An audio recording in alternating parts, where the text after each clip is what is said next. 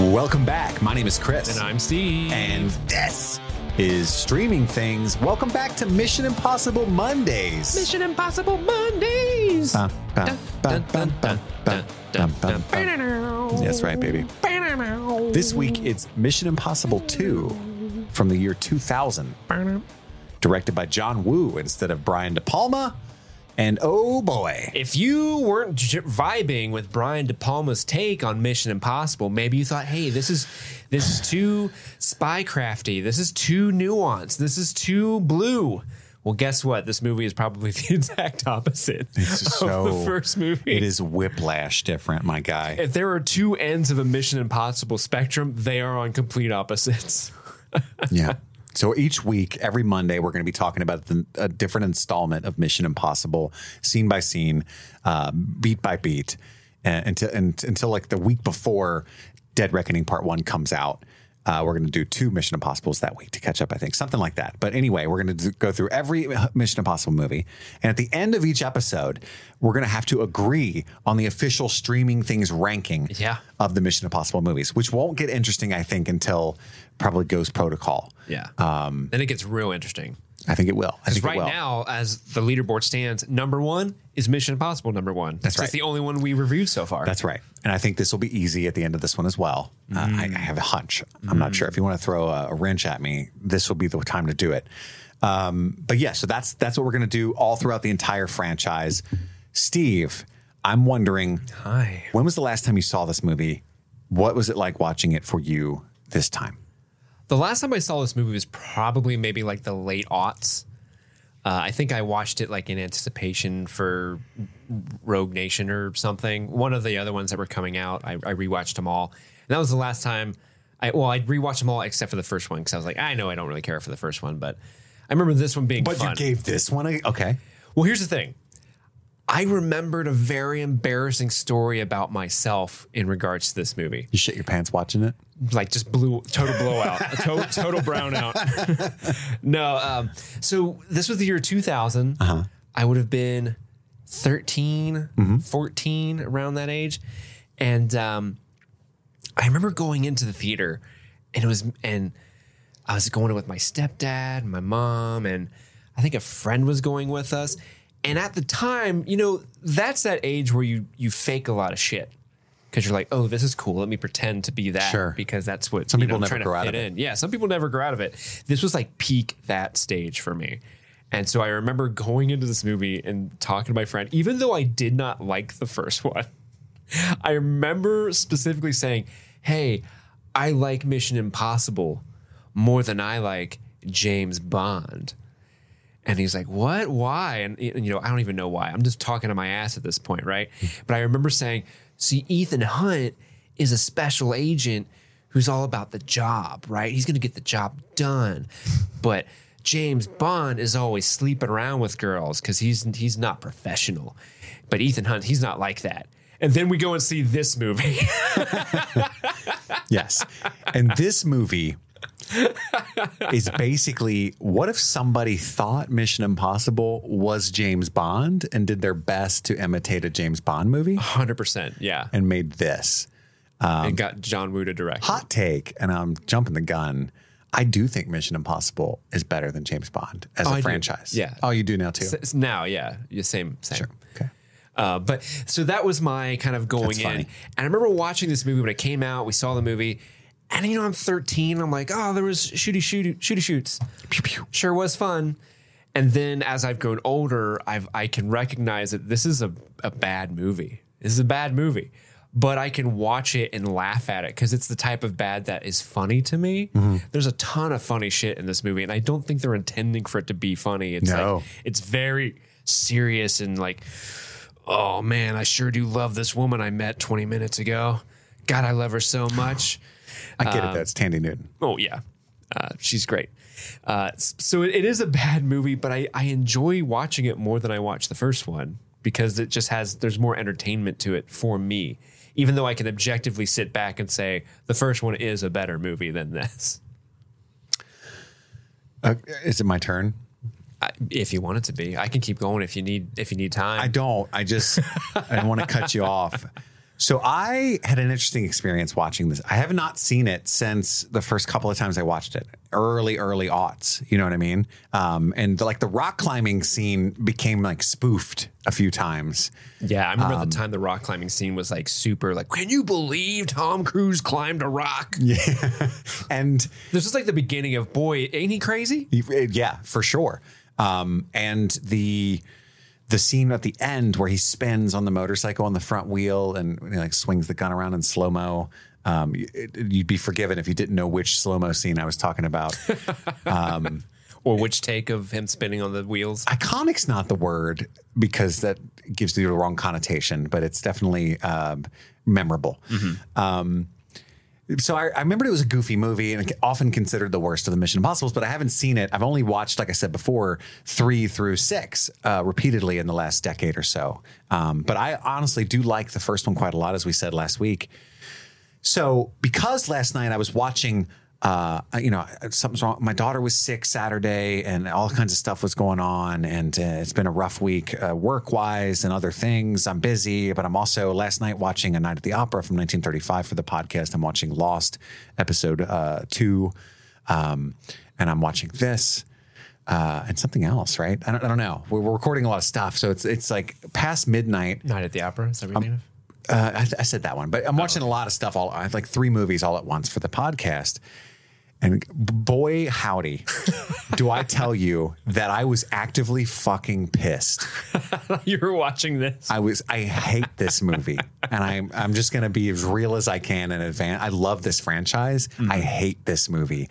The way that they took John Woo, Tandy Newton, Anthony Hopkins, Tom Cruise, Ving Rhames. Who is in this movie? You were right last week. Who else? Doug Gray Scott. Doug Gray Scott's in there, but that's not Brendan Gleeson. Brendan Gleeson. Yeah. I mean, just icons of my life, just the Mount Rushmore of cool people in my mind and in cinema, and put them all together and made something so fucking inane and stupid is one of cinema's greatest mysteries. It truly is. Well, this movie it's surprising because when you step back and you look at the Mission Impossible franchise as a whole, you definitely have an idea of what it is, right? And then you have this movie, which is the most early 2000s action movie that ever existed. Like you could turn on Triple X right after this, and it has the same fucking vibe. Where it's like, yeah, it's such an outlier. It's like hard guitar licks and like, oh, here are girls in outfits just walking by the camera for no reason. And I actually like the heavy metal Mission Impossible theme. Oh, I don't mind it either. But you know what I'm saying, right? Like even like the opening like theme graphics is like very like, let's make it all super glitchy and like, oh, there's a red outline drawing of Bellerophon and Chimera, blah, like. Yes. That was so rife in the early 2000s, this style. And John Woo is a very specific stylized director. And I think when a lot of people try to say that this movie's kind of genius in a way because it's an Americanized version of John Woo's style, and it's a shittier version. It's kind of like a Bollywood weirdness to it or something. I'm like, no. It's fucking. And again, I'm being honest about how in the headspace I was in. If I was chilling on a Saturday watching this, I would have been like, this is kind of fun. But because I'm doing it kind of for work and I'm like stressed and I'm like, oh, fuck this. Yeah. You know? You posted a photo of you about to start it with the caption, like the things I do for the pod. And little did I know. Yeah, that you hadn't even pressed play. That things were going to go south. I didn't even know who Tandy Newton was in the year 2000 because I was kind of informed of her brilliance through Westworld, 5-6 years ago. Oh, really?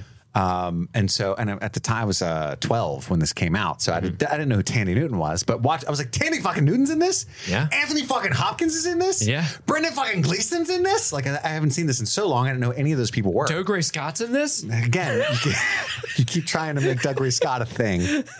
Funny story. Somebody on Instagram reached out to me to make sure I mentioned this because I had forgotten this fact. Tom Cruise stopped Doug Gray Scott from becoming Wolverine because the auditions interfered with shooting this movie. Yeah. So he chose Mission Impossible 2 over Wolverine. From the original X-Men. Which is great for all of us because, Hugh Jackman perfect shits all over Doug Gray Scott as Wolverine, I'm sure. But Dougray Scott is not happy about this because of what ended up happening with this movie versus what ended up happening with the character of Wolverine. Yeah. Also, I found an article from 2020 from Tandy Newton being interviewed.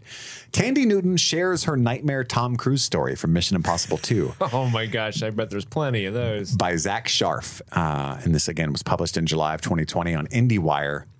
But essentially, it was a Vulture interview that they're reporting on. And, she's had a lot of bad stories throughout the different movies that she's been in. But she said, quote, "I was so scared of Tom. He was a very dominant individual," Newton said. "He tries super hard to be a nice person, but the pressure, he takes on a lot. And I think he has this sense that only he can do everything as best as it can be done." So she remembered a time that she got angry with Cruise. It's during the balcony scene where they have a confrontation, if you recall. I'll remind you when we get to that scene in the recap. But John Woo made a decision during the making of Mission Impossible 2 not to speak English, which made it difficult to work out and nail some of the scenes. And Cruise was not happy with Tandy Newton's performance during the scene. And he got so frustrated that he made them switch roles.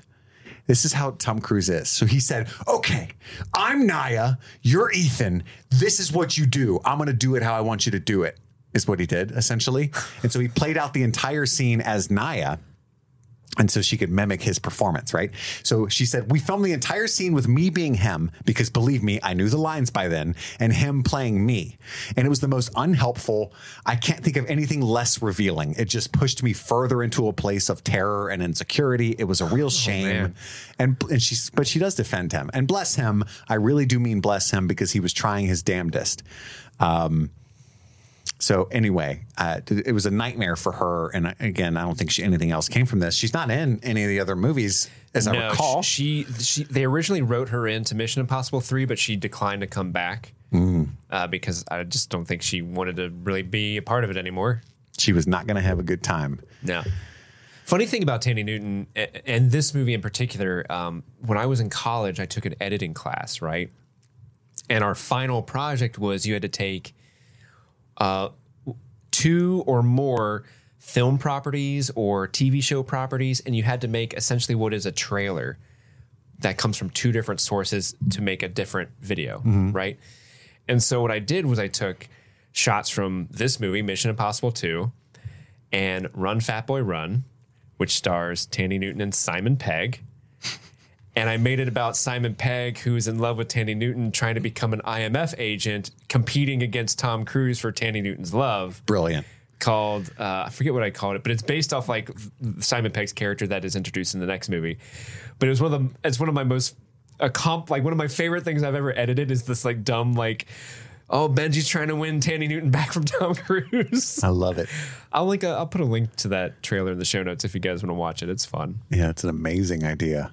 But she goes on to say that she was talking to Jonathan Demme, famous director, about her experience. And he was like, "Tandy, shame on you for not backing yourself up." He was really sweet. And she said, "And then Tom called. And I thought, oh, this is it, the apology." No, he just said, "We're going to reshoot this next week."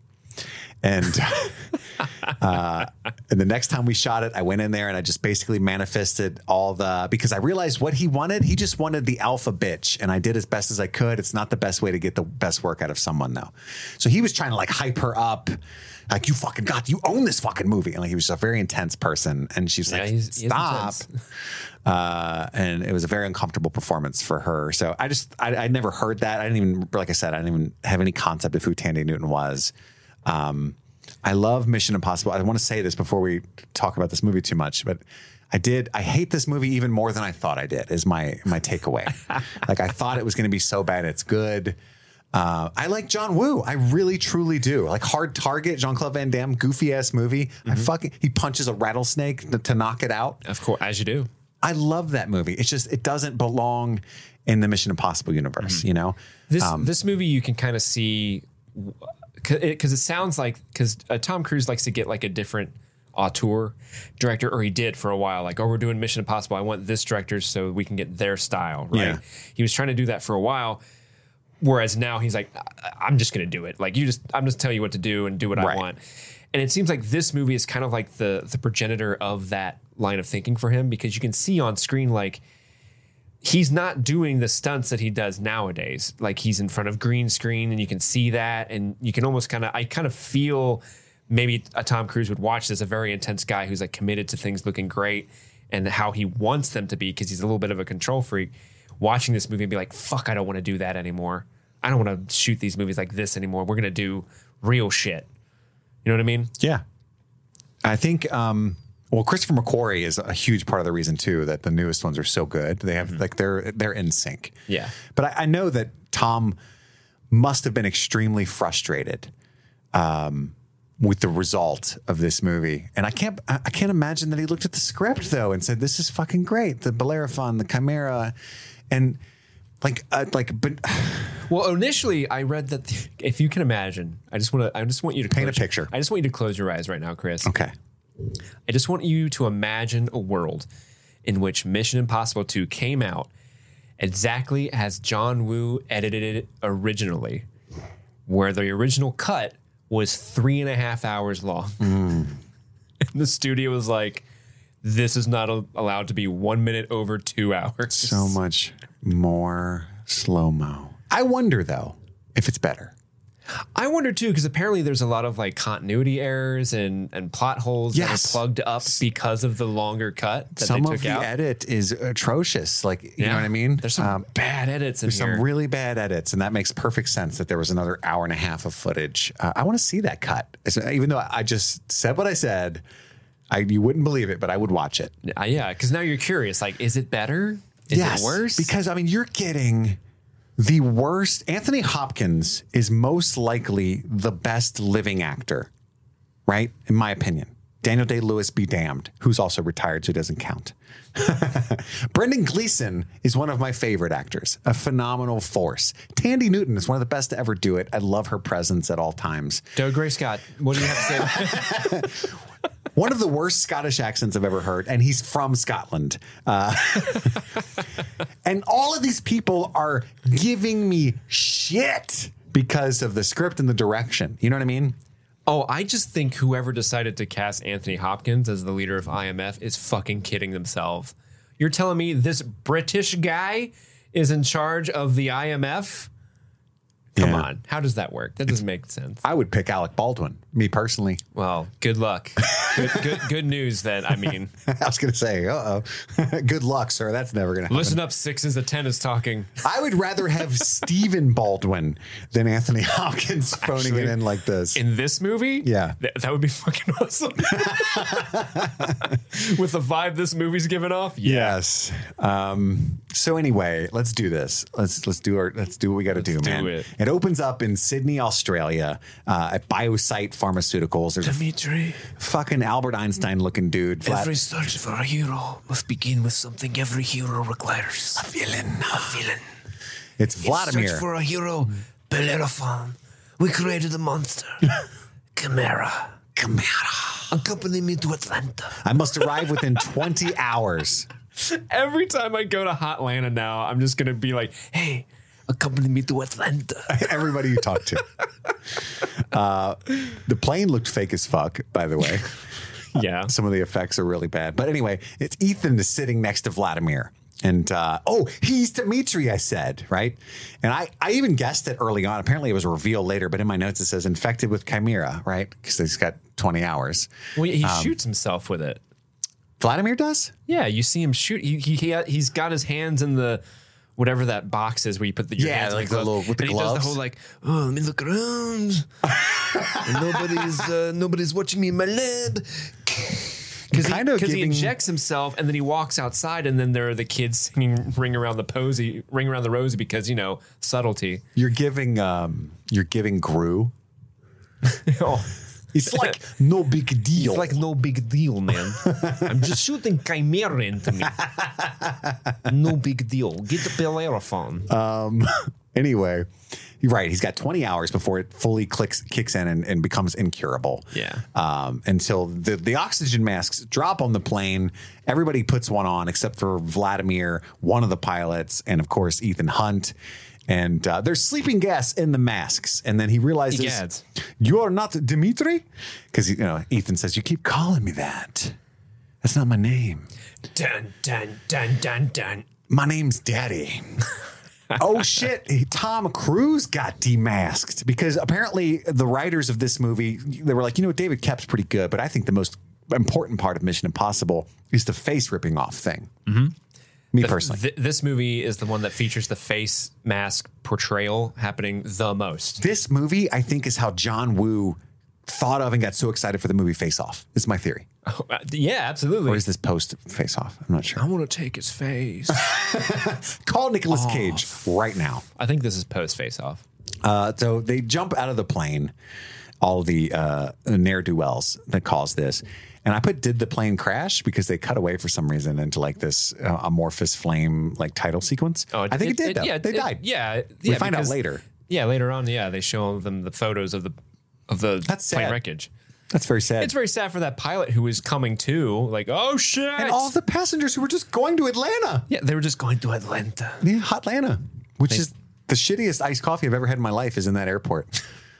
So maybe they spared themselves. I don't know. Maybe. And then we cut to the famous rock climbing scene, and Tom Cruise is bouldering. Man, he's not using ropes or anything. He's just free climbing, free soloing that motherfucking mountain face with the Mama song. Yeah. There's an interesting song choice plan. Yes. So I guess we're supposed to read that he's an adrenaline junkie because this is his vacation, right? Mm-hmm. And he does some death-defying things in his free time. Yeah, he's kind of doing like a Christ pose, holding on to Why not? The rocks. Make him a Christ figure. He does a one-armed hang where he's like, "Oh, look at this! I'm Tom Cruise. I'm having such a good time." He just looks down. Is there some kind of cult info behind this rock climbing scene or something that he like actually climbed some of this or something?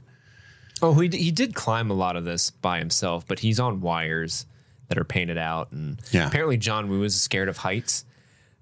So he hated filming this part because he was just worried that Tom Cruise and the stunt guys were going to fall constantly. I get that. Like I remember hiking in Arizona, and every time I didn't even look over the edge, but every time my friends looked over the edge, I got nervous. Like, stop. Get back here. Come here. Get back here. You're going to fall. Oh my God, guys, stop peeking.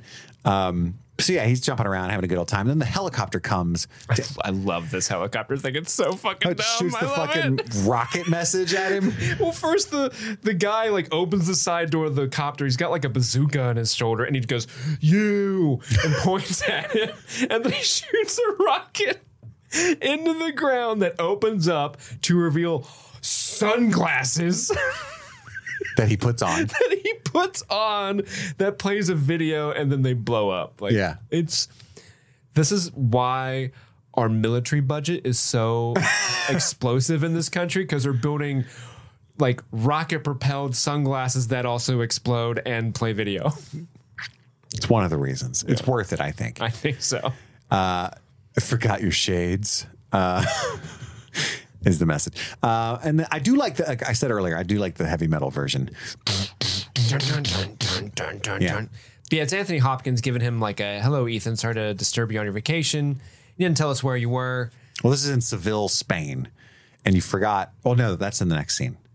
So first we get the mission itself is that he can choose any two crew members, but he has to include Nia Nordhoff Hall as well. Right. She's an expert thief. And then we get let me know where you're going next time you go on holiday. Did you catch the Star Wars wipe transition, but with a skirt? Yep. What'd you think? You impressed? Very impressed. But it's just frilly skirts. They are comping those skirts in so hard in this next few scenes. Yeah, that's in Seville, Spain. Ethan's lurking about a dance party, and I put Tandy fucking Newton because I was like, what? He breaks into the room that she's breaking into. Well, so they meet. They're like staring at each other across the dance floor. There's like a professional, dancing troupe kind of putting on a show. Yeah, and they see each other, and it's so bad. Like, it's one of those things you're like, oh, I have a great idea. They're going to see each other, but like in slow motion, the dancers' skirts are going to be floating in screen with them. It's going to frame them, but the dancers are being shot at a different frame rate, so it looks. They're comped in like they're not in the actual shot, so they're shooting the dancers at a different frame rate, compositing them in post, and it just looks so alien and strange. And I don't think it achieves what they're hoping it achieves. Nothing about this movie is what they intended. I guess. Yes, so true. No way, dude. Like, I appreciate like trying to like, how do we make the scene look more epic? Like, and like they're going for it, but I just don't think it's succeeding. No. So he breaks into the room she's breaking into. They lay sexually in a bathtub to hide. And there's like a little interplay there. Like, do you mind if I'm on top? It's very Bond-like is what I wrote. Like you pointed out in the opening there. She's looking for a bulk. There's some porny music playing too. This Gotta whole be. scene, like, Gotta be. And the whole shot is just like up her skirt and down her cleavage and Tom Cruise's smiling face. Yeah. So honestly, I now have PTSD. And she's looking for the Bulgarian necklace. Booby over the shoulder shot. That's in my note. That was what was in the shooting script. Yeah. And then the alarm goes off, and his name is Mr. Keys, and he's the security chief. What the fuck? How did he go through an entire job interview process with a resume, work as that guy long enough for that guy to be so comfortable and confident? Hey man, it's a Mission Impossible game, okay? Not mission difficult. Yeah. He said. So he says he wants to work with her. He's the one that triggered the alarm. And he triggers it there again. yeah, and you can funny. hear it was a good scene. It's funny. You can hear him panicking again in the background. And then she drives away furiously from the cheeky bastard. And the frame rate slows down. Like, this shit drives me nuts in movies, especially like older movies in the 2000s where they like want something to be in slow motion, but they did not shoot in the proper frame rate. This movie, so it's jittery. This movie is rife with it, and it shot drives like me nuts. Charlie's Angels Full Throttle. But starring Drew Barrymore. Yes, one of her best movies. But it does not like have the goofy charm of even those movies, and so it's just weird. You know what I mean? Like I can much more comfortably watch Charlie's Angels than I can this. Anyway, Like you're marrying John Woo with the Tom Cruise Mission Impossible style, and there's nobody to check his ego. But neither creative vision is allowed to breathe to its fullest extent. Yes. So you don't get like all the good of John Woo. You don't get all the good of the Mission Impossible. So it just doesn't mesh well at all. It gels into a soup that Adam Driver would not approve of. Bad soup. Yeah, bad soup. He would throw it on the ground. He would throw it right at what's her face, who wrote Girls. Everybody hates her now. Oh, I don't know. Yeah, doesn't matter. Would have been funny though. Beep, boop, beep. Anyway, Who wrote Girls? Lena Dunham. Lena Dunham. There you go. He Dunham. throws it right at Lena Dunham. She's the other person in that scene, Steve. Jesus Christ. Sorry, I let you down. She drives away furiously from the cheeky bastard. And wow, look at that car phone that she had, right? Those were the beautiful. days. What a thing of beauty I think it that said was. Motorola right on it, too. And then he pulls up driving right behind her. He has the number. I don't even have this number. Would you like it? Or he's not British. Would you like it? And he offers her freedom from Scotland Yard, Interpol, and every Dutch authority. And at that point, she says, "You're a spy." Crikey. Crikey. And there's And then there's there's some major car foreplay happening here. What Oh is my this God. scene? It's like a Fast and Furious thing because they're homicidally flirting, right? Like they think it's cute, but she almost kills him multiple times. And other innocent people. Innocent bystanders. He crash saves her with this full Fast and Furious absurdity. I love when they like get side by side and they're spinning and there's that slow motion where their hair is slow-mo looking spin. and then you hear Enya in the back like, And there's no tension to this scene because she was doing it to fuck around and now her life's in danger. So it makes she's it about to dumb. find out. Yeah, that's right. Whereas if there was some kind of, she was scared of him or was trying to get away, I was like, the scene could work if she was angry and trying to run away or something. She's just being cheeky. She's just being a cheeky just having a bastard. laugh. This is what she's having a laugh. And then they have a dangle cuddle. And now listen to this. I know that Steve, because I haven't seen this in so long. Yeah, dangly cuddles. My notes are all caps, slow-mo spin, dangle cuddle, then all caps. They kiss, space, space, space. They fuck? Why? Right? My notes go, what's your name? Who wants to be decent? Next bullet point, all caps, sex. And I know, let them fuck, right? Yeah, let them fuck. It just seems like it's totally in the wrong franchise at this point and totally unearned. Yeah, they and this whole movie, this is one of the biggest problems I think with the movie is that they make it so that Ethan Number one. and Naya are just in love. They're so in love, dude. Oh my God, I didn't realize how much I could love somebody. Yeah. But you just don't like yeah, you guys are just hot people doing hot people shit and fucking like, Sure. good on you. I'm glad you can. Yeah, good for you. I can't do it. I'm happy someone can. Get out there, get yours, get Yeah. your snack. Buffet's open. All right. I almost made kids eat free on Tuesdays, but that's not. No, not that. No. But No, they do not. but it's just so unbelievable that they're like, I love you so damn much. I'll kill for you. Yeah. But I mean, I guess that's the effect she has on people. I mean, look at Doug Gray I only Scott. brought one parachute, but I'll be right back with Bellerophon. Hopefully he doesn't kill you. So he watches her sleep, and then she happily wakes up and they make out. And then I put Anthony fucking Hopkins, because this is the theme for this movie, trust me. And I put, is the head of IMF? And then they watch the video of Einstein talking about Bellerophon and the hero and shit again. Meet me in Atlanta. Dimitri, meet me in Atlanta. The iced coffee's terrible. It's French now. It's the video. It's this video that brought the thieves, right? The thieves. And he says, I'm sorry and you're sorry. There's a whole bunch of shit about that. You're sorry, and I'm sorry. Why did you phrase it like that? Marcia, why did you say that name?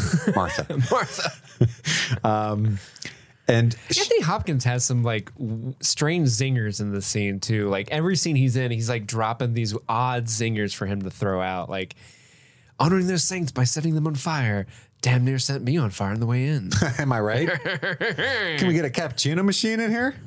So the whole plot of this movie is basically Ethan Hunt took PTO unapproved, and so therefore they had to world will send end. if you go on vacation, we send dirty cops who will impersonate you and have world-ending plots devised. So don't go on vacay, right?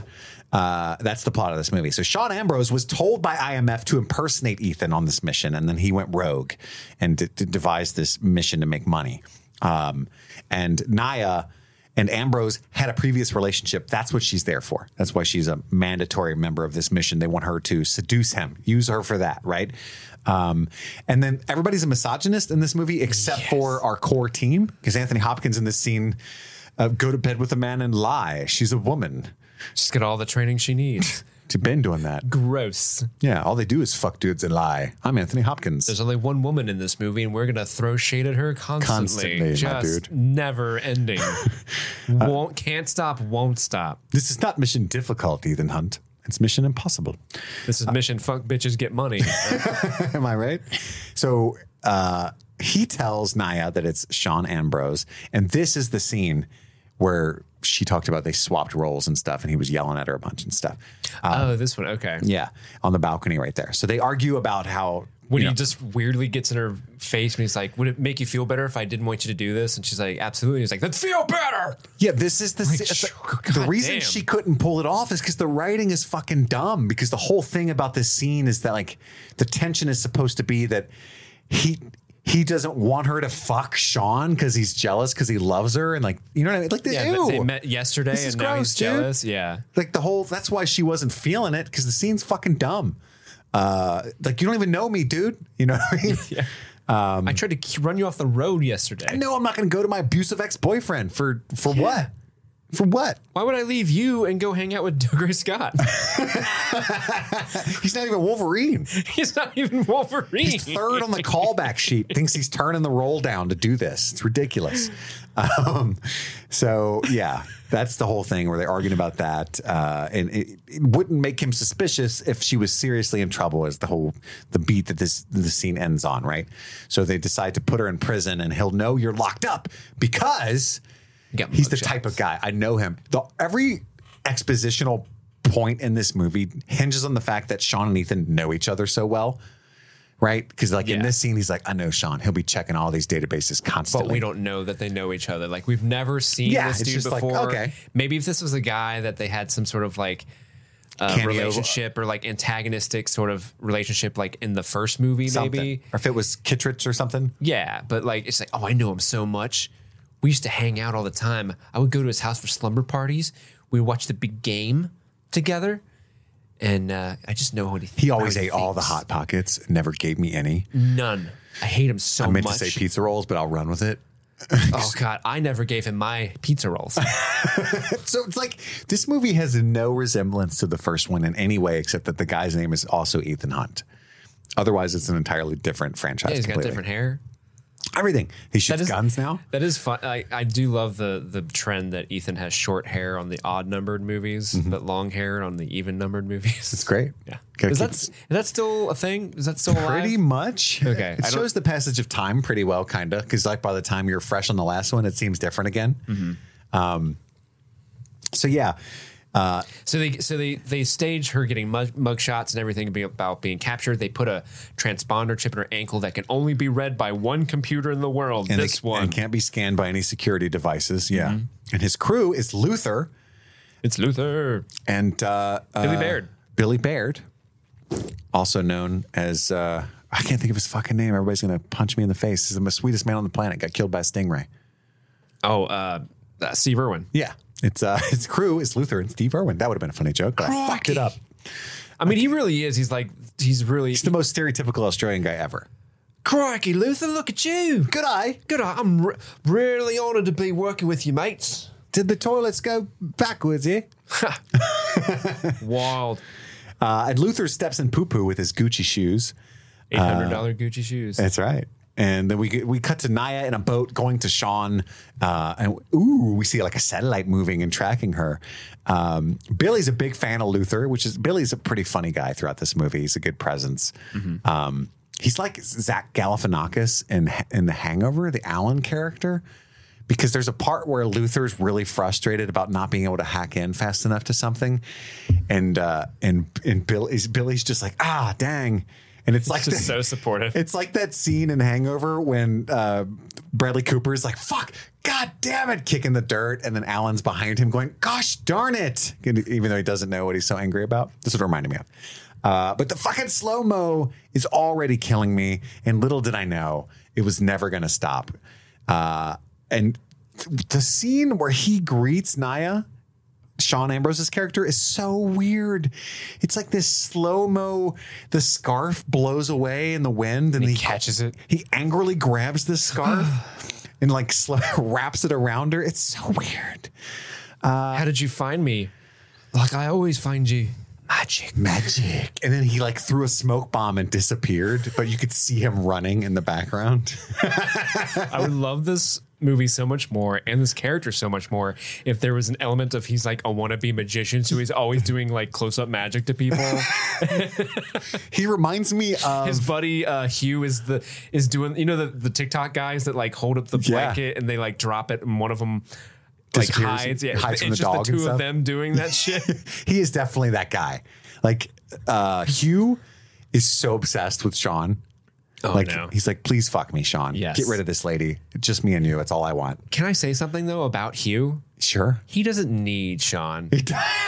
So He does not. Hugh, you're a snack. Number one, you don't need that bad boy in your life. Number two, the operation would not run without Hugh. Like, what is Sean bringing to the table? I don't know. Other than constantly introducing things, ruining their plans. Yeah. Poor Hugh. He gets his finger cut off for no good reason other than saying like, "Hey, I'm just gonna point out the obvious and say that I don't trust this shit. He just happens to show up right now. I think this is shady. I don't cut off my finger." Yeah. His I put his creepy friend as jealous, but you're right. It's Sean that's creepy. Hugh's sweet. Yeah, they keep calling Hugh creepy, but he never I strikes me was. as creepy.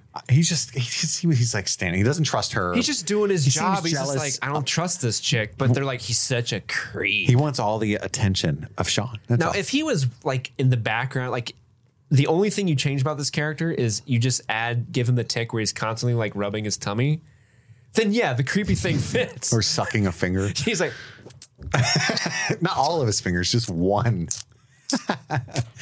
Audio listeners, Steve is on one today. He's heavy breathing. Wait till Thursday. You're going to lose your mind. the heavy breathing is on Thursday. So she passes the scan test. There's no bugs on her, they think. And all cats are.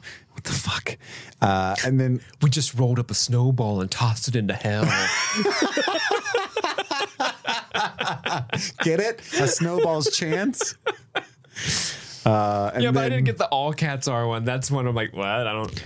That must be a Sydney thing. I don't. Then Sean sexually assaults her for the mission. Because again, she's the only woman in this movie. He makes her change in front of him, staring hungrily the whole time. And then I assume they fuck because he says later, and then it cuts. And then she's like naked in bed later on. Yeah. So Luther and Ethan are watching the Einstein video again, the Vladimir video, and the tale of Bellerophon and Chimera is again told. Bellerophon. The Greek roots. Welcome to Dr. Nekorovich's YouTube channel. Like and subscribe. I'm going to tell you about Bellerophon. Smash the like button to go to Atlanta with me. Let me tell you how mid Chimera is. So mid. Such an L. Such an L. And then Hugh is worried, right? As Sean is going over the various 37 million pound bids for the drug. He's mad about Naya being there. Do you trust her? Then he gets the cigar cutter to the hand for doubting Sean's aware of all of this, right? And this is the most bizarre fucking scene in the world. He's basically an incel who... Oh, there's a lot of sexual chemistry or energy in this scene where he's like behind him. And like, oh, man. I'm all about the gay energy. What I'm yeah. upset about is the incel energy, because the basis of this scene is, look, dude, you're putting the pussy on a pedestal, man. You think she's fucking gagging for your dick? Because she is not. So he cuts his finger off and goes, you know who's gagging for sex? Me, baby. I know it's a bad idea. I love to fuck. I don't care. That's the scene. Yeah. It's wild. And he cuts his finger off for just pointing out the obvious. He's like, I agree with you. I just don't care. Yeah. Because it's been a long time and daddy's tired of the dry season. Like, basically, Hugh goes bonk, horny jail, and then he cuts his finger off. Like, don't bonk, horny jail me. No. My dick's hard right now. And I don't care. And you got to take it. And Hugh's like, I'd like to. And he's I like, got what? cum And he coming goes, out of what? my eyes. I'm so stopped up. It's so wild, dude. And then Such a weird scene. we cut to a horse race, and there's a horse named Thief in the Night. That's why she picked it. It's so cute, right? And she's pretending to be his girlfriend and having a good time. Do you still favor Bellinis? Yeah. Oh, that's what I meant to like craft like a virgin Bellini for us to enjoy. But Is that a drink? a Bellini? Yeah, I don't even know, man. it's what is it? It's kind of like a let me look. Is it up like a derby cocktail No, it's like a pretty standard with like. mint or julep or something? Let's see. Bellinis are sparkling Italian cocktails made with two simple ingredients: prosecco and peach puree. Ooh, stunning. Ooh, stunning. With Prosecco in it. Oh, God. Speaking of, Negroni. I just went full Sean Ambrose thinking about that scene. I know it's a bad idea. I'm gagging for it, Steve. So, I don't like that phrase, the gagging for it. I It's am, though. fucking gross. so Hugh is watching everything with his finger wounded now. And Billy passes her an earpiece. right? Naturally vain. And then my next note is Brendan fucking Gleeson, because again, this keeps happening in this movie. He's the CEO of Biosite, John McCloy, not to be confused with John McClane. And you could be confused because later this movie tries to turn into Die Hard, and she pickpockets him immediately, takes his money. Out of his left jacket pocket. And Can then- you confirm left jacket pocket? Well, they've hammered that home. Confirm left jacket pocket. Because she puts it in her right jacket pocket later, and then when he gets home, he's talking to someone who doesn't. It's directly to the audience, but My he says right to Hugh, jacket "My pocket." right jacket pocket." Wink. Like, just look in the camera and say shit like that if you're going to be that bold. But I'm anyway, still gagging for it. wink, wink. So yeah, she takes the money, and he says, "Don't worry, you're going to pay for it later with interest." Ew, Gross. ew. I don't like the implication of that. Hugh starts to follow her. Billy stops him, slamming the door into his like wounded finger accidentally. Or Oh, sorry, mate. he gets like choked out for it. And then Hugh like just like puts him in a chokehold and like, I might like starts making fun of him. Like, Yeah, like you're not British too. You're come threatens on, bro. him so hard, and then goes, "Where's the bathroom?" And then I guess he fucking actually goes to the bathroom. Oh yeah, because he goes later to get on, the blood off his finger. It's more important. Later on, he's like, "Oh, he's out of the loo." He's out of the Like, loo. You think he would just be like, "Oh no, I need to follow her." He was gonna hold the shit to follow her, but then his finger got bloody, and he's like, "I can handle all of this at once. Well, while I'm here, I gotta blow it out. That way, I'm not gagging for it." Yeah. And And then we cut to betting table 12 with Naya and Ethan, who's very dangerously meeting up with her to swap the memory chip card that he's gotten so he can watch the camera footage. What you gonna do? Spank? What are you me? going to do? Spank me? I had that note too, buddy. Luther shows up super uncomfortable. I'm here. I love that shot of him awkwardly like running up between him. He's out of breath. Like, I just ran for the van, guys. And they're being so weird. Why are y'all looking at each other? Spank who? What's going on? Honestly, Ethan, am I gonna get a spanking? Luther's the best part of this movie. He is. So yeah, the footage is Chimera doing its thing. It's Gradsky. He's dead as fuck. Took 34 hours to kill him. So he wants her out of there. Just, I love you so much. Would you be pushing too many pencils, Naya? You went a little Arnold Schwarzenegger. And then right as Hugh walks up, she just got the bet placed and Ethan just smoke bombed out of there. So she slips it back into Sean's pocket, but he felt her and she put it in the wrong pocket. Oh, My right jacket pocket. such a dumb telegraph to the audience. And I for some reason, I was getting so mad. I don't know why. My next note is, oh, Hayden Christensen looking motherfucker. Who's that? Sean Ambrose. I hate sand. Yeah, exactly. That's the vibe he's giving me. His He performance kind in of this does movie. he looks like Hayden Christensen now. Yeah, that's what I'm saying. Yeah. I was getting so angry at the movie. My note is, you old Hayden Christensen looking motherfucker. It's not a helpful note for a podcast, but I was angry. We cut to McCloy leaving his office. Sean's crew's looking on. George, he's looking for the driver of his car. Anyway, it all turns out it was Ethan Hunt with one of his face masks on. They gassed him. Pretending to give him love- Chimera so they would get him to confess. I love how they add the extra detail of taking time to print up a false newspaper with the headline like CEO dies of rare influenza before he passes out. What? No, I didn't. Right here. George, he's still this whole time he never believes that George betrayed him. No. like he's Where's getting George? gas. There's a weird newspaper. His drinks smell funny. Like it's not his normal car. But George is a G. George all would right? never do that. He would never do that. George is frequently curious, but that's his only flaw. Find someone like George in your life where you can trust implicitly. Implicitly. Like We all need a George. Yeah. We cut to Naya very obviously telegraphing her sneaking about. I don't know why she's not that. just. Sean, She's like, Sean, are you home? She's playing the Sean? Mission Impossible theme song in her head. Dun, dun, dun, dun, dun, dun. I'm going to the bathroom, Sean, if you are home. I'm taking a shit. Don't come in here. Someone's in here. She runs into hipster Ethan Hunt. It's Ethan in a beanie. And she's so happy about that. Hey, you want some PBR? And which means, and then but we get the like simultaneous reveal that Ethan was Vladimir, and so therefore hipster Ethan must be Sean, and it becomes sinister. And he's like, you gotta do whatever Sean wants, even that thing you never willing to do. Yeah. Especially that thing you never want to do. Just do whatever he wants, all right? Yeah, twice. Also, give him like $100. He really needs it. Yeah, let him be player one when you're playing Mario Kart, and Yeah. that way he can pick Yoshi. Why? I like being. It doesn't matter. he really wants that Yoshi thing. It's just mission critical. All right. Like, why? Yoshi's Island is his favorite game. Okay. And when he rips the mask off, it's like his feelings are hurt because he's gagging for it so much, and now he knows he has to get rid of it. I have to say, like, even though the mask thing is way overused in this movie, the effect is really good. Like I agree. because the effect in the first Because it movie like was turned into a mask right as they touch it.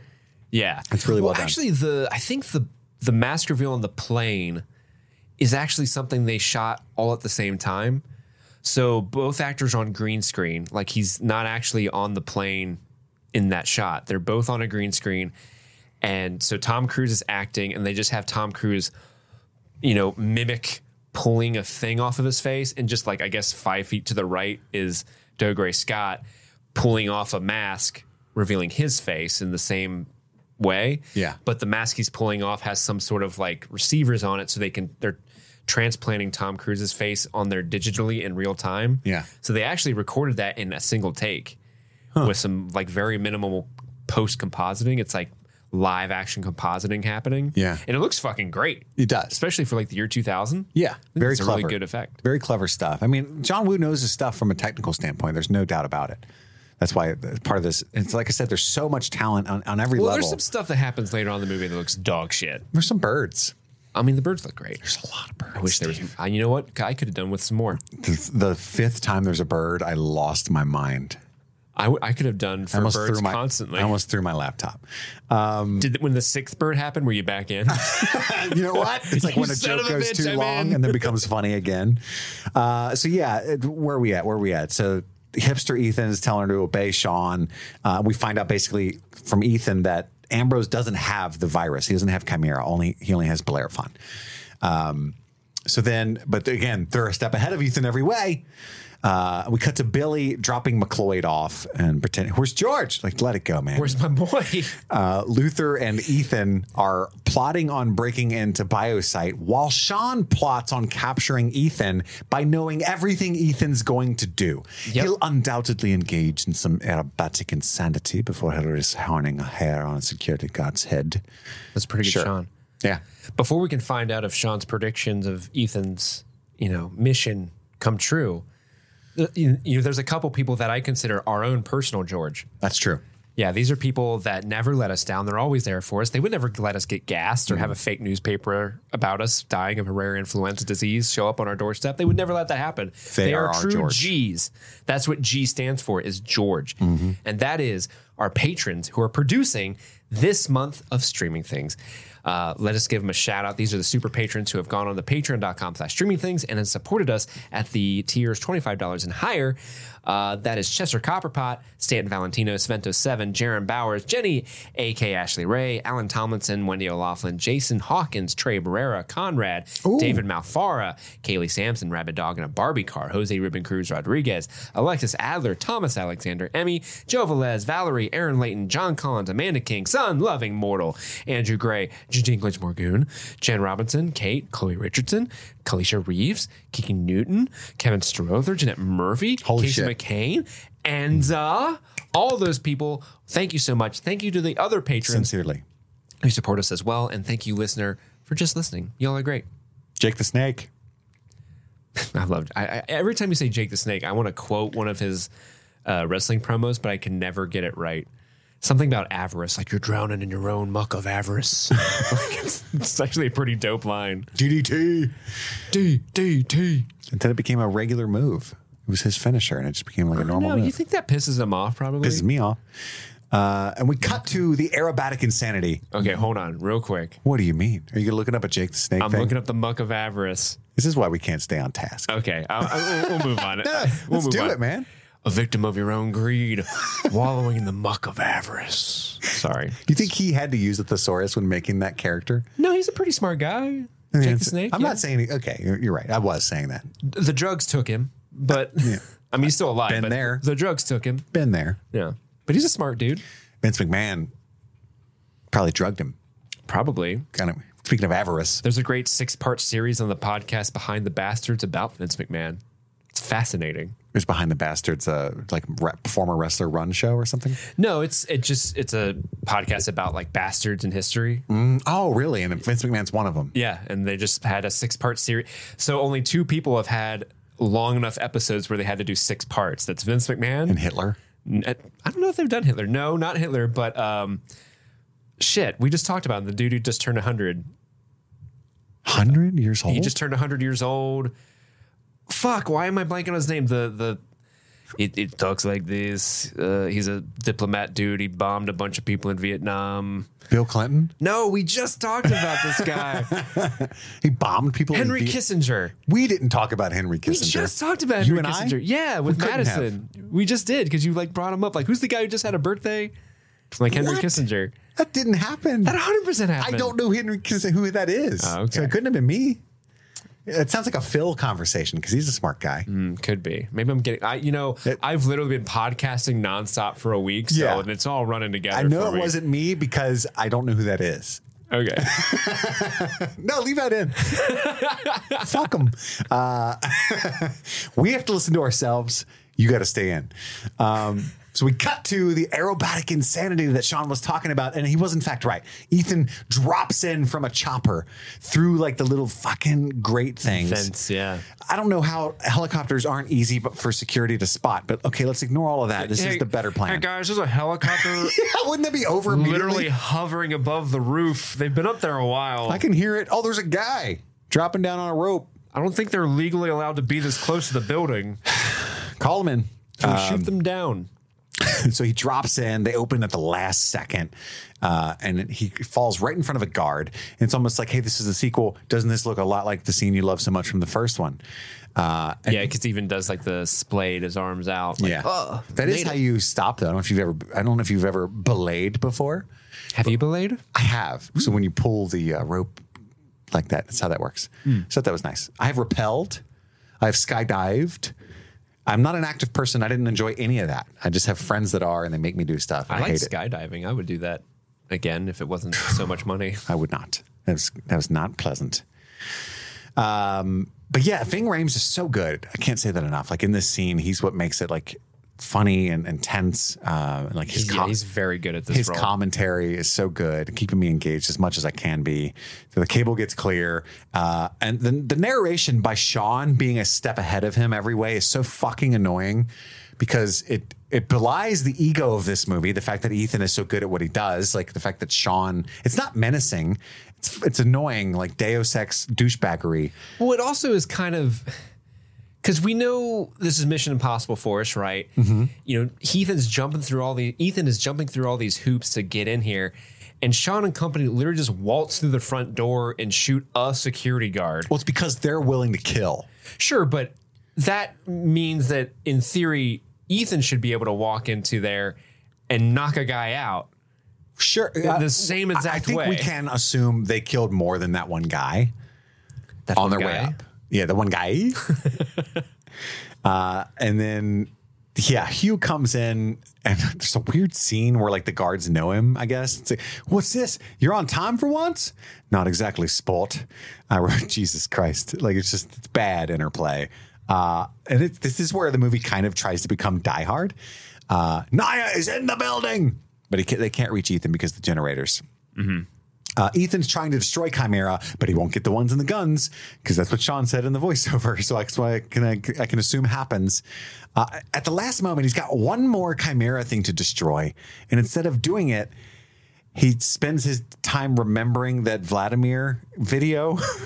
Well, he's putting together because, and this is another thing. That the Chimera was in his blood. The movie, you know what they're doing. Like, you know the Chimera was in his blood. You know Sean wants to... Yeah. They act like it's some sort of reveal that, oh my God, he's going to release the virus so that they can make money off the antidote. What? They make like that to be such a reveal. And it's already revealed by the like, speech that McCloy gave. Yeah, and it's like, yeah, we know all this.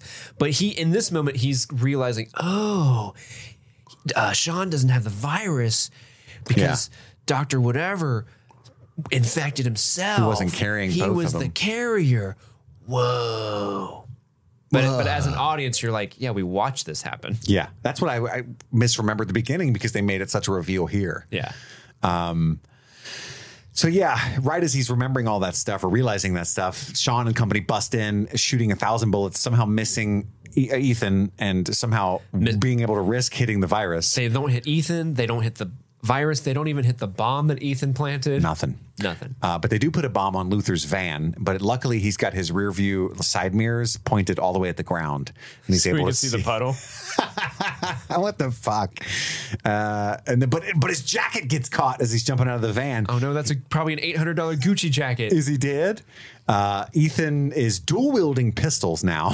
When we cut back to him, and Naya enters the picture. And then right as Ethan sees her is when Luther gets to safety and is able to operate the radio and says, Naya's in the building, which is funny. And thank you. Thanks. Women, mate. Someone has been slipping you our mail. He says, women, mate, like monkeys they are. Won't let go of one branch till they get a grip of the next. Yeah. gross. And there's a long tense moment. Why? She decides to inject the virus because she knows that's her safest bet. If she hands it to him, he's just going to shoot her. So now he needs to keep her. I don't know why he needs to keep her alive. Couldn't he get her blood? I guess the blood cells start to die. Maybe it's not useful anymore. Yeah, it's probably best to keep her. Then you need a fresh. You need a fresh one. You need a fresh one, yeah. And then there's a 20-hour clock on it, or we've established that many times throughout this movie. We've got 19 hours and 58 minutes to get you Bellerophon. There's a big explosion, more slow-mo, and then she realizes, you can't get both of us out of here, can you? He's like, no, I only brought one parachute. And it's for me. I'm not going to lie. I'm not going to lie. Maybe I probably could hold you. No, this is the weight differential. Not worth the risk. I might get hurt. Sorry, this pack's built for one. And then she says, shoot me, bro. Because I know you can't let this get out. I'll get too many people sick. And he dramatically acts like he's going to do it for a hot second. I do need to shoot you, I think. I guess it's not contagious. I love you. I don't know. Is it fucking contagious or is it not? Because they act like she's ground zero for Sydney. But then so many people are around her and Vladimir that it doesn't seem to be an issue. Until she's out in the wilderness. I guess maybe after the 20 hours is when it also becomes contagious. So Sean asks her if she feels like pleading for her life because he's got in the next scene in the car because he's got the Bellerophon there. She slaps him instead. And he's like, fine, I wasn't going to do it anyway. You'll go down as the Typhoid Mary of Oz. I don't get it. What's the Oz bit?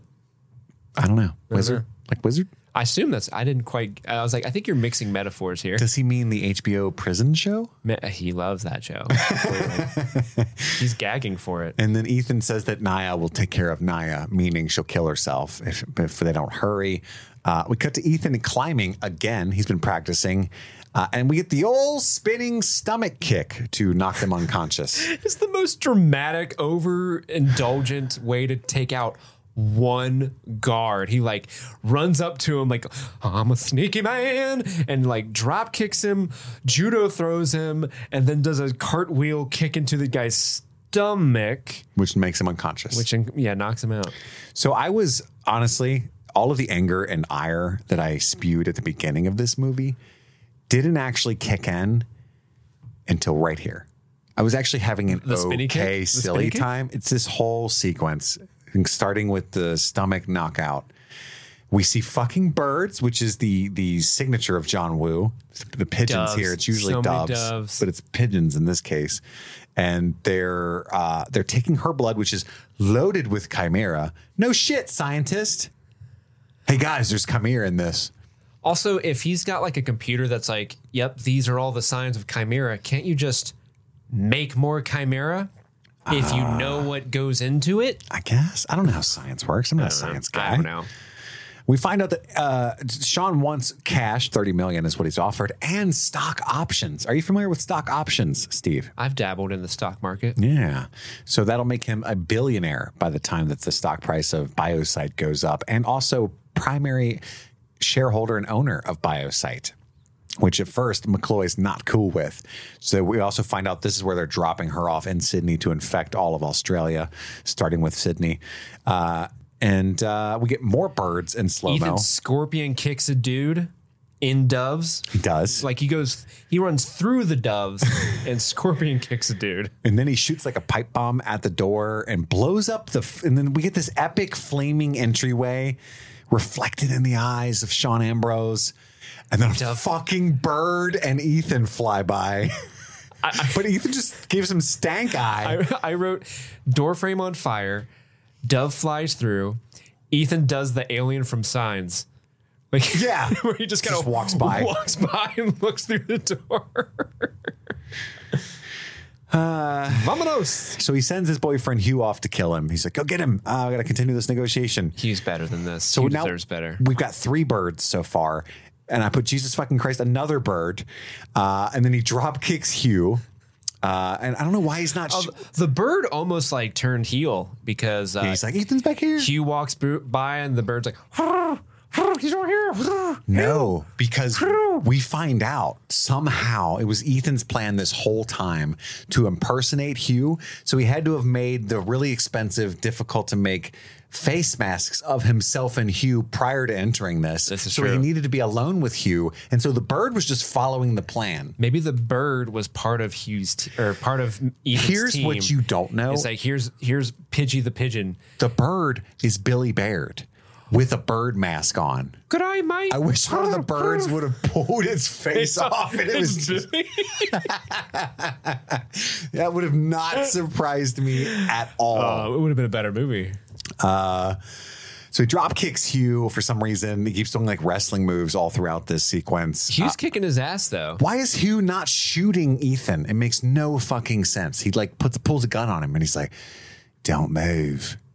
Oh, that's because he wants to have Sean. He loves Sean too much. Again, this poor guy, he could have taken over the world 10 times over, but he's so in love with Sean and he just wants to give Sean the world. And Sean won't give him the time of day that he deserves. Ethan, I gotta be honest with you, mate. My boss, I love him, I love him. but he loves vagina more than he loves me. And He's gagging for it. He's gagging for it. And honestly, I don't know what to do. Yeah. Can we trade places? I want to have a Freaky Friday situation. Yeah. So then Ethan throws a grenade behind him. And then Hugh walks in carrying Ethan. And he shoots What? Ethan a bunch. Oh my God. This rat has reached the end of the maze. Can't talk because his jaw's broken. And after he shoots him a bunch, he sees the finger wound wrapped on the finger. The old switcheroo. I love when he just pops off and empties this clip into this Ethan/Hugh character because Getting my gun off. the music goes da da da da. It's like super. Yeah. This is the death of the main dramatic. character, man. How's it not epic, right? But for a second, did you ever buy this? No. No. As soon as, no. It's a very short movie. Even when I was 12, I was like, no. No way.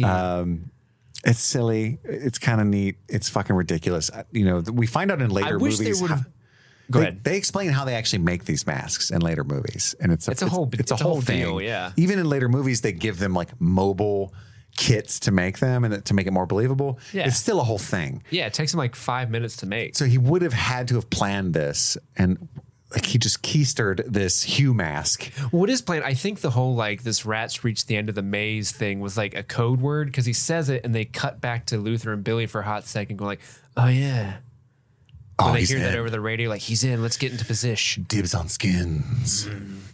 I wish there was a little bit more of a scene when Ambrose like.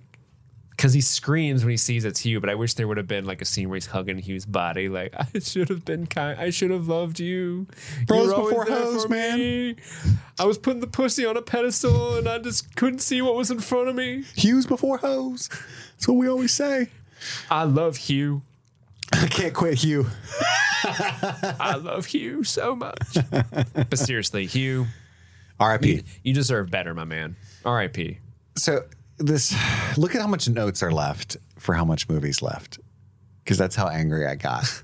Well, I mean, a lot of the It's just action. it's just like dun dun dun dun on a motorcycle this time. Yeah, so they can't. Somehow Ethan's able to yell at his friends over the chopper. Just go, cover me. Yeah, go. And then I said, my notes are, why are there motorcycles? I'd listen to my notes. So the famous motorcycle spin gun move. They're tracking down Naya as well. Boom, boom, explodey, crash, boom, explodey, another motorcycle, the horse motorcycle move. Oh my god! So the scene where the bikes first show up and he kind of Why are those guys on he motorcycles? kicks those dudes off the Yeah. motorcycles is so bad. Why? And poorly. It's such a bad stunt scene because Yeah. like you could see like the dirt ramp that they've built like in the background for one of them to jump It looks over. like my buddies with their bikes in the street. Yeah, and it's so awkward the way he's just kind of like flopping around on. I don't know. It's a very awkward, like amateurish looking stunt. Yeah, it turns scene. out Tom Cruise, incredible stunt guy, not Jet Li, no. not Jackie Chan, Not Yeah. interesting to watch in that way. There's a couple different, like, they're trying to do like Chinese action cinema, like a John Woo shit with these two dudes, Tom Cruise and Doug Ray. And Oh, they Doug just- Ray, it's a fight at the end that's so It's interminably long and so boring. It's bad. fucking crazy. Like Yeah. I've seen wrestling matches in the WWE choreographed better than this. I'm mad. When he mad. throws the knife down, why? You are literally on a world-saving, Naya-saving mission that is timed. It's impossible. That's impossible. Why are you making it harder? I want to kill you with my bare hands. That's how bad you suck. You slept with my girlfriend. And then I'm going to leave you alive. I kind of told her to sleep with you, but you slept with my girlfriend. Yeah, you did it twice. That's against the rule. You broke bro code. So yeah, the whole time Tandy's gonna go kill herself, and by that I mean Naya. There's a wheelie fight. There's a sand fight. He throws the knife for some reason. Then he gives him the rock bottom at one point. Did you see that, Steve? Rock bottom. Rock bottom. Right on his candy ass. And then they find Naya, and he's like, "Wait, where's my jacket? I threw it down in my egotistical fight. Oh, that had all the MacGuffins in it." And then fucking Ambrose is alive with the gun. You should have killed me when you had the chance. For some reason, there's a gun in the sand at Ethan's feet. And he does like a kick the gun, throw the medicine at Luther move. I love And it this. works. This is so stupid.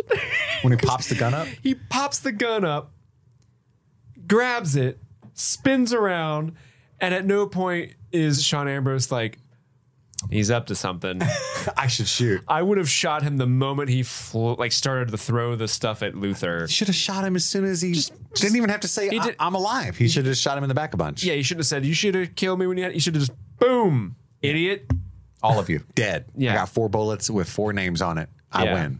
And then he does this awkward, he catches the gun in the air and falls in the sand, and then he lays on the sand, so he's a harder target to hit. And it just looks silly. It's very silly. The whole thing. And there's like several times, at one point he does a weird thing where he catches Sean's arm, but his leg's on top of his arm, and he just starts going, me, like little kicks to his, like the back of his head. It's just so strange coming from Tom Cruise, and I don't think it works. It doesn't. That's why he never tries it again, right? But then Luther injects Naya's character, or Tandy Newton's character, Naya, and then I forgot how mad I was. My last notes are blah, blah, Anthony Hopkins, blah, slow-mo, blah, vacation, blah, Tandy Newton. Let's get lost. Because I still had to watch Lost and A Night at the Opera. You can get lost on Thursday's pod. That's right, baby. That's right. Because that is the last line of the movie, too, though. I didn't make that Yeah, up. they're in quite possibly the busiest park in the world. There's so many people in this shot that are so close to each other. It reminds me of the scene at the beginning of Face Off. It's so weird. With Yeah. You know what I'm talking about? Yeah, 100%. It might actually be the same like area. Yeah, that's it. And then I'm pretty sure this is a reshoot because I don't think Tom Cruise and Tandy Newton are actually, they look composited in. Again. The kiss scene. Yeah. It looks like they're not actually. They hated each other there. by this point. Yeah. They're like, maybe like Tom Cruise, like, Tandy, I don't like that kiss. We got to do it again, girl. She's like, I'm done. Well, you're contractually obligated or I'll fucking find you. I should. Zeno, help me. I said, said a Scientology joke. Yeah. I saw you on Oprah. It kind of freaked me out. So yeah, Steve, it's time for us to rank these movies. Let me just warn you. If you put this above the first one, I'm going to flip this fucking table. Because we have to come to a consensus on this. We have Right. to agree on the new order. Right. So your proposed order is number 1, Mission Impossible 1. Number 2, Mission Impossible 2. Correct. Yeah, I'm going to go with that too. You scared the shit out of me. Again, I can watch 2. I think 2 for me is far more rewatchable than 1 because it's so bad I can laugh at it and it's funny to me. Whereas 1 is just kind of boring and I don't really care for it. It doesn't rattle my dags, if you will. Sure. I get it. If it had Tandy Newton in it, it would be better. Oh, yeah, for sure. But like objectively, 1 is a better movie Okay. by far. Okay, so we're going 1 and then 2 is our ranking so far. Yes. Tune in next Monday. We're finally watching some of the really good MI. We get J.J. Abrams' version with have a Philip very- Seymour Hoffman. We're going to have a very J.J. Abrams week next week. What's our We got Lost. We got, What's our Patreon movie? I don't know. I think it's The Outfit. Is it Super 8 or something? No, that would be sweet. Super 8 is on the list. I was like, but damn, I don't think that'd be wild. That would be crazy if it was like the JJ Mission Impossible, Super 8, and Lost in 1 week. Do I get to watch The Outfit again already? That's great. Yeah, I think The Outfit's next week. You've never seen it, right?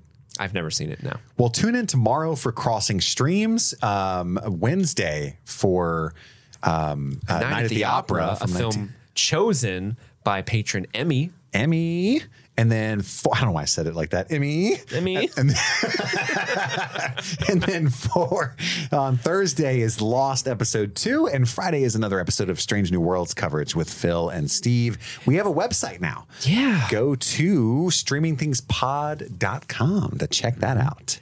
Yeah, you can check out all our videos, all our podcast episodes are really nice and curated there. And I want to shout out to Discord moderator Mando Jen, who has spent a lot of time actually creating this website. Yeah, it's really fucking cool. I love the site. It'll be so useful for us. And you can see all the different kind of themes of the episodes kind of tallied in one place. And it's easy to navigate. It's easy to leave reviews and stuff there. It's great. It's so useful. Thank you so much. And bookmark it because we got some plans to expand some of the features on it in the future. So we'll let you know when those are up and running. Yeah, bookmark it. Yeah, bookmark it. It's a great place to be in touch with the show. That's right, baby. That's all the time we have for right now. But we're back every single day of the week now. My name is Chris. And I'm Steve. And this is Streaming Things. Happy streaming.